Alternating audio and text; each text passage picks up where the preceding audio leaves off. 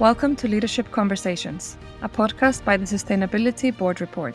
Join us as we engage in conversations with business and civil society leaders, educators, and advisors discussing the role of sustainable leadership in today's world. The Sustainability Board Report is an independent, not-for-profit project.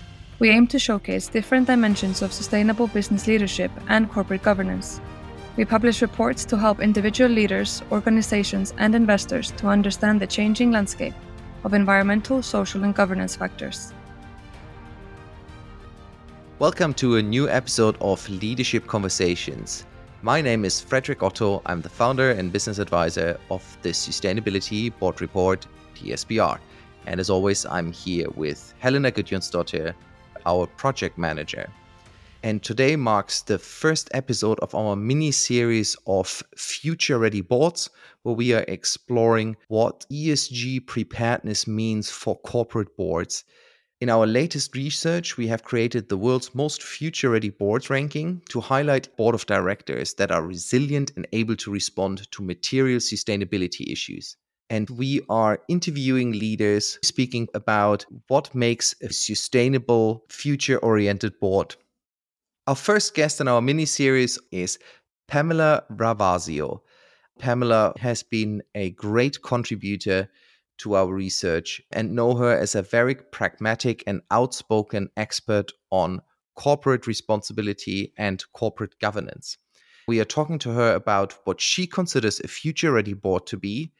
Helena, what were your highlights from our conversation with Pamela? First of all, she has a wealth of knowledge. I think she said she's been in ESG for 15 years, and you can really hear that through everything that we discussed with her today. I think one of the big takeaways is that she talks about the importance of future-proofing businesses for all the changes that are facing us and how that is important at the board level and for executives. Now, she also mentions something that's important here at the Sustainability Board Report in terms of ESG competence, is that you don't have to know everything. You can upskill your board members, but it's also okay to sort of reach out for external knowledge, consultants, or some extra help. It's also interesting to hear her advice of governing sustainability is that you cannot govern something that you don't understand. At the same time that you cannot manage something that you don't measure. I think that's a huge takeaway for our listeners today. And at the end, she also mentions some of the work she does with the INSEAD Directors Network. And it's nice to hear what INSEAD is doing in terms of incorporating sustainability, the SDGs, and ESG related topics into education for directors. What about you, Freddie? Was there any huge takeaway for you from the conversation? We are talking, for example, about jurisdiction and how ESG not always fit into prevailing law. So she gives an example of Sweden, and Pamela is a board director of a Swedish company. It's quite interesting to hear how policymakers are really barring companies from incorporating more societally conscious business into their bylaws. So we'll hear more about that. And like you said, overall, a lot of good advice, what leaders, particularly board leaders, can do. Yeah, absolutely. And I think without further ado, we can dive into today's episode. On today's episode of Leadership Conversations, we welcome Dr. Pamela Ravasio. She's an advisor to executive management and board of directors, a keynote speaker, author, independent non-executive director, and she also is a board member of INSEAD's International Directors Network. Pamela is specialized in corporate governance and responsibility with a strong link to innovation processes and digitization. She has a track record as global stakeholder manager, head of CSR and sustainability, and she is a consultant to medium and large enterprises, advising on future-proofing their businesses in a rapidly changing world. As always, it's a great pleasure speaking to you today, Pamela. Thank you, Frederick, for having me. Really pleased. Pamela, for those people who don't know you yet, could you tell us a little bit about your background, your leadership career, and passion for sustainability? And I know you're very passionate about that. Sure, pleasure. So you could argue if we were to do football, I'm a left field player. So I'm not an originally trained sustainability person. I came to it through practice. I'm originally a computer scientist, and proudly so. It turns out it's one of the most beneficial pieces of knowledge that I have accidentally acquired in the good old days. I've been in the ESG sustainability space for 15 years now, really gone through the ranks from working with NGOs, doing compliance, paper trail compliance in a couple of jurisdictions, worked with very small companies, worked with very big companies, worked within trade associations, and in that sense, progressively sort of acquired a wide range of experiences. I tend to focus these days on consumer goods, simply for a number of reasons, really. But I think there's something fascinating to being able to touch something. I think every one of us can attest to that, what it is to own your things. And I think it's no different when you make them as a company. And then there is a thing about consumption and more responsible consumption, where I think there's a real challenge and a real paradigm shift that needs to happen as we talk about also governance and our economic systems, really. And that's really what attracted me to that area. These days, as you said, I work with execs and their boards of medium to larger sized companies in creating that pathway towards global goals. And that it's, when I say food to fit, it really means a world that is possible within the planetary boundaries and the future goals, SDGs, that we need to implement in order to continue this prosperous path of our humanity. You work a lot with boards now, particularly around the topic of sustainability and ESG, and you were kindly providing input to our latest research of the world's most future-ready boards. Now, let me ask you this generally. What do you consider a future-ready board to be? So, without going into the depth of knowledge and so on and so forth, at the highest level for me, a future fit, a future ready board is one that, if there are trade-offs to be made, then it is towards the prosperity of humanity in the long term. In other words, they prioritize planetary boundaries and societal goals, at the very least at level, to business goals. And if push comes to shove, in the present time that we live in, would prioritize those over the business goals. Yes, you have to be, at least in a black zero as a business. You have to survive, otherwise you can't do anything else. But there's a huge difference between doing okay as a business and going down a pathway that really means you're sacrificing everything else in order to be profitable and prosper as a business. And in my view, boards have understood that when they are future fit, and they're willing and able to take that call if it needs to be. Okay, perhaps we can look a little bit in the future now and talk about a scenario where boards would not get their head around this, would not pay attention to physical impacts of climate change or the planetary boundaries. And I know you work with companies that produce stuff, as you were alluding to already. So what does that scenario look like, and where does the urgency sit? I mean, the scenario really looks like, in particular, if you produce stuff, as most of the companies, in fact, do, as you very well said, you're going out of business. If you don't have supplies to make your stuff, there's nothing to be sold. There's no business to be had. It's as simple as that. And that's even before deep diving into anything related to societal impacts, let's say employees you have that rely on you to give them jobs. So it's really that. If you can't wean yourself off petrol or petrochemicals, for example, if you can't wean yourself off one-time only use of metals, if you cannot wean yourself off the waste in the food supply chain that currently is happening because of either perfectionism or mismanagement, and a lot of it is due to the latter, there's just not enough to go around. And not enough to go around doesn't mean only on an individual basis. It means on a business by business basis. There's not enough for everyone. If we go on the way we do now, we have to find, out of necessity, other ways so as to survive as an economy, as a humanity. And that's just a scientific fact. It's for a reason that the planetary boundaries are called planetary boundaries. It is probably fair to say that we're all facing the same future, whatever that may be. But if we bring this back now to an individual context, an individual corporate context, how do these challenges differ or pose a different set of challenges depending on, say, for example, on jurisdiction or size of the corporation? I mean, it's an interesting one because, in particular, when it comes to jurisdiction, you always see two things, right? One thing is the lowest common denominator required by law, and those hugely vary.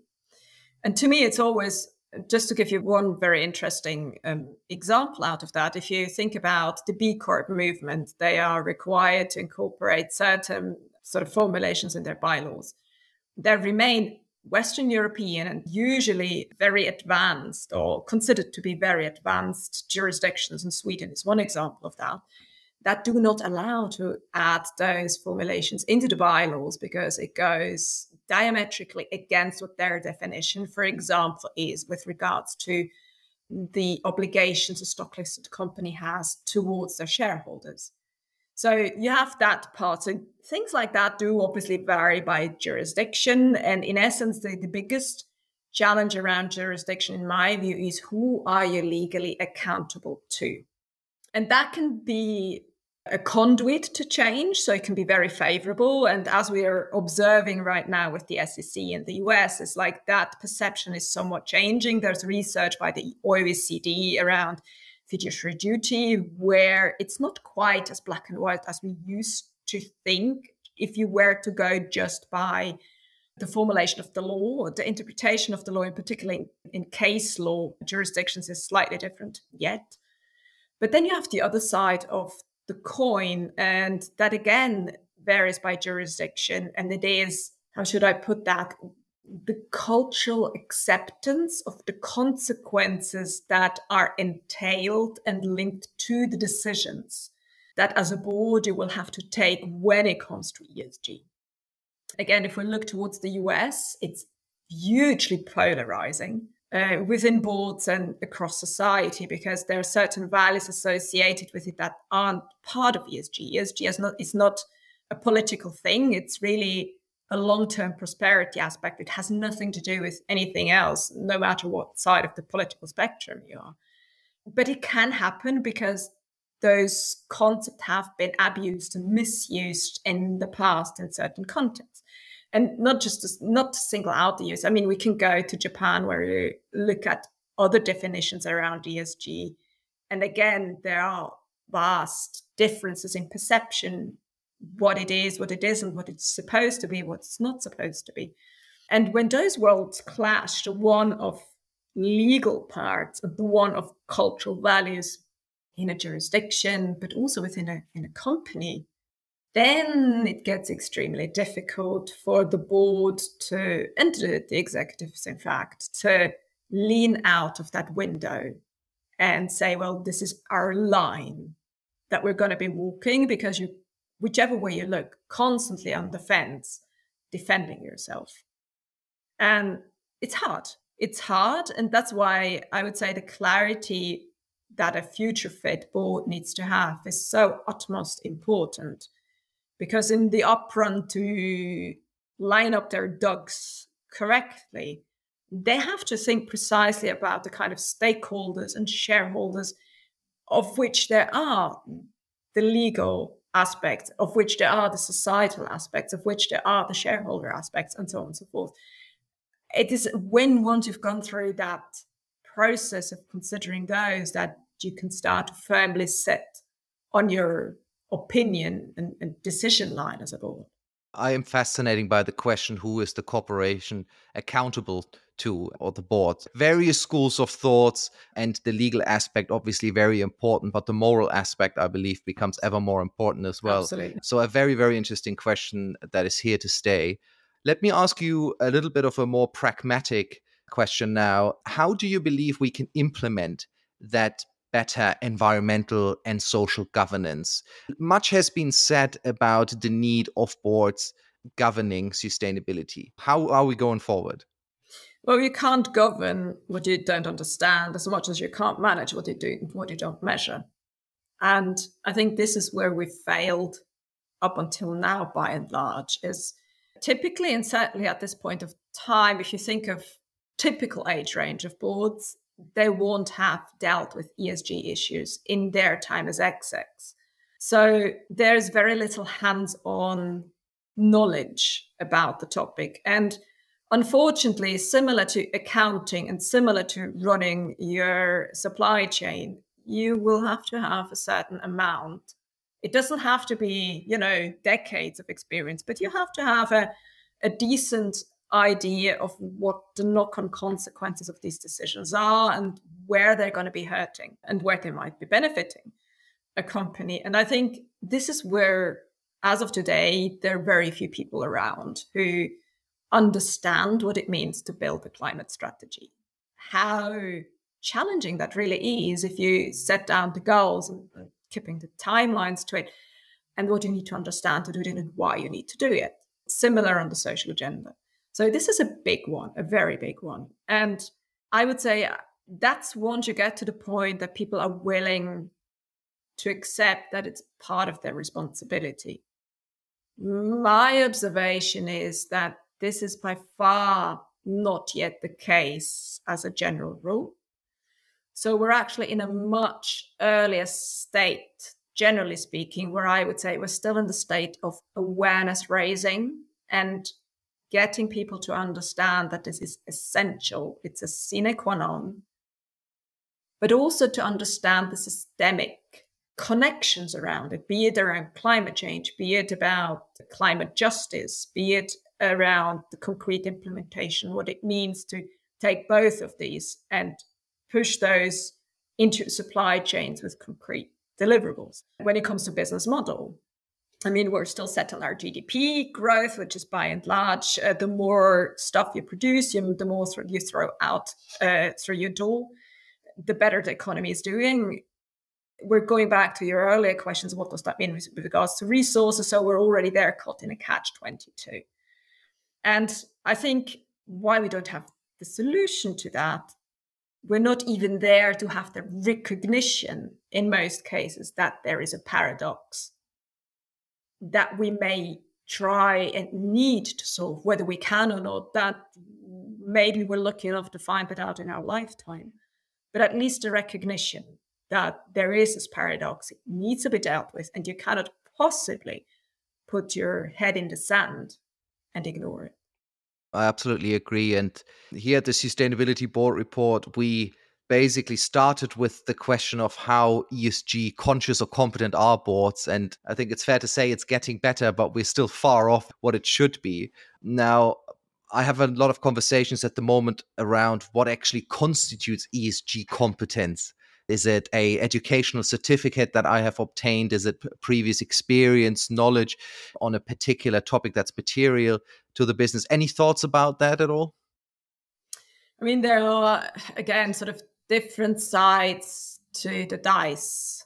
I think at the basic, it is on a systemic level, and you don't need an awful lot of, let's say, factual training around that, but really that getting to the point of understanding the paradoxes, the problem, the systemic implications of those climate boundaries, of the planetary boundaries, and of the social knock-on effects on a global level. So that's the very basic. And it's not rocket science. It really isn't. I mean, these days, you might very well be able to chat to a primary school child and they will tell you, but how can you keep growing when the planet is fine? And yes, certain people would like to go to Mars, but good luck with that. With all the challenges it brings, it may be done, but will it be done as easily as we live our lives here? I'm not entirely sure about that. So that's number one. All the rest, once you've understood that, all the rest you could, in principle, cover with experts, outside expertise. Yes, I work with these kinds of boards, so I'm one of them. There are others around. So you have the choice. You either upskill people in the board, you bring people onto the board that do have those skills, as much as you have people there that have their accountancy expertise and that have their industry expertise and that have their compliance and law and policy expertise. You would have a couple of people who at the very least have some ESG expertise. expertise. And then the third one is you're bringing external expertise in with consultants. And that's usually the point where it gets on very specific points that are less generalist, but more specific. If you're really looking at, let's say, climate policy, for example, then that may not be something that you would like to have the board to live every day with. So you bring someone in to cover that area. If you're looking at specifics around ESG reporting standards, which one is the best one to go, how they, again, that's as much in the days as when the international accounting standards were being created for your standard P&L. That wasn't, I mean, few people remember, but it's not that long ago that we have unified international accounting standards and methodologies that we kind of understand what they mean. I mean, this is the process we're at now in terms of ESG reporting. We're just in the process of unifying them and sort of standardizing them. Why would you do that as a board? As a board, you look at your P&L, and it's similar. You will look at your ESG P&L in a few years' time, but the expertise on how to get there and what that needs in the company is something you would be bringing in. Yeah, so fair to say that you don't have to know everything, but you certainly have to embrace that outside knowledge. And I like what you said, the first part of your answer. It really isn't that difficult. And I think you're right. I remember a conversation with someone who wouldn't want to understand the systemic implications. And I believe I said at the end something like, it really is quite simple. A devastated world is bad for business, right? That essentially sums it up. Absolutely. Okay, great, Pamela. Now, you are on the board of the INSEAD International Directors Network, and I would assume that you have your fair share of conversations with your peers and alumni around these topics as well. How has the conversation changed, if at all? And what is INSEAD doing to provide more education to directors in that particular area? When I went through the program behind that alumni organization where it originates, so by now we're broader than alumni, we're open to INSEAD alumni that have direct experience. But when I went through that program 6 years ago now, ESG sustainability wasn't a topic. The reason why I joined that program was to understand why it wasn't and what the board processes were so I could get it in. Fast forward 6 years, the conversation has changed hugely. And very quickly. So I would say it's 2 years maybe that it's really intense. It was sort of sprinkling in 3 years ago, but it's 2 years, more or less. I'm arguing shortly before the pandemic. I would say Corona times plus 6 months, by and large. That's where I observed is to become a much more intense. But what it's still perceived is as a trend. And this worries me massively, that a lot of the directors and people that have gone through very well-paid executive programs and MBAs at a business school like INSEAD, and I mean, I take INSEAD here as an example because I know it reasonably well, they still see it as a trend rather than a new way of doing business. Now, INSEAD itself has gone down an interesting path equally much before that, I would say about starting 2017, together with an endowment by, funny enough, the family behind of Pamela Ravasio. They created a center who is in charge, in fact, of refurbishing, if you would like to see it that way, every single curriculum of the university to include SDGs and sustainability components, whether you do an entrepreneurial MBA, whether you do a healthcare MBA, and so on and so forth. So all of them, by now, at least the MBAs and the bachelors and so on, they go through an SDG base camp, for example. It's very recently now, finally, that they got 2 executive programs, one for lawyers related to sustainability. So that will be mostly with the compliance piece. And then there will be sort of fiduciary duty components associated with that. And then there's what they really call sort of a more generalist executive sustainability program, which is a bit broader. It's not necessarily only for boards, but it could very well apply also to someone with either that sits on board or as a board aspiration. So the intention there is to understand the challenges. As we were talking about the systemics and, it's not being rocket science. In essence, they take case studies and, funny enough, gamified approaches to have them experience it. Within the IDN, the INSEAD Directors Network, the conversations are rather quite intense. We've offered webinars and continuous training in that context. Sometimes I'm a bit cynic about that. Suddenly there are loads of directors that call themselves experts in ESG when 2.5, 3 years ago, they barely knew what the abbreviation stood for. So I see that in a sense, it's a bit like with greenwashing. It's good because suddenly the pressure is on. So they feel they have to have the credentials because otherwise they're going to be going under. And the market will decide also here. If they can deliver on their promise, they will be in board positions. If they can't, they won't. And in that sense, a big hands up to the economy as we run it right now. It's skills that count. And if you don't fulfill your skill set, you're out of business. And it's no different in a director's position. Great. And I'm so curious to see what are the particular traits, behaviors that will eventually confirm a director being ESG competent or not. But much work still needs to be done on that. Okay, Pamela, now we almost come to the end of today's episode. As with most guests, I could carry on talking to you for much longer, but I want to close with two of the questions that we pose to all of our guests, and those listeners who are following us regularly will know this is my favorite part. So let me ask you, what is your favorite story of a particular leader or organization that had a big impact on either yourself or society at large? Well, I have two sort of, how should I call those? Idols is maybe the wrong way, but it's like there have been two persons, funny enough, both of them male, that have really made a big impression on me, and both accidentally come out of the outdoor industry.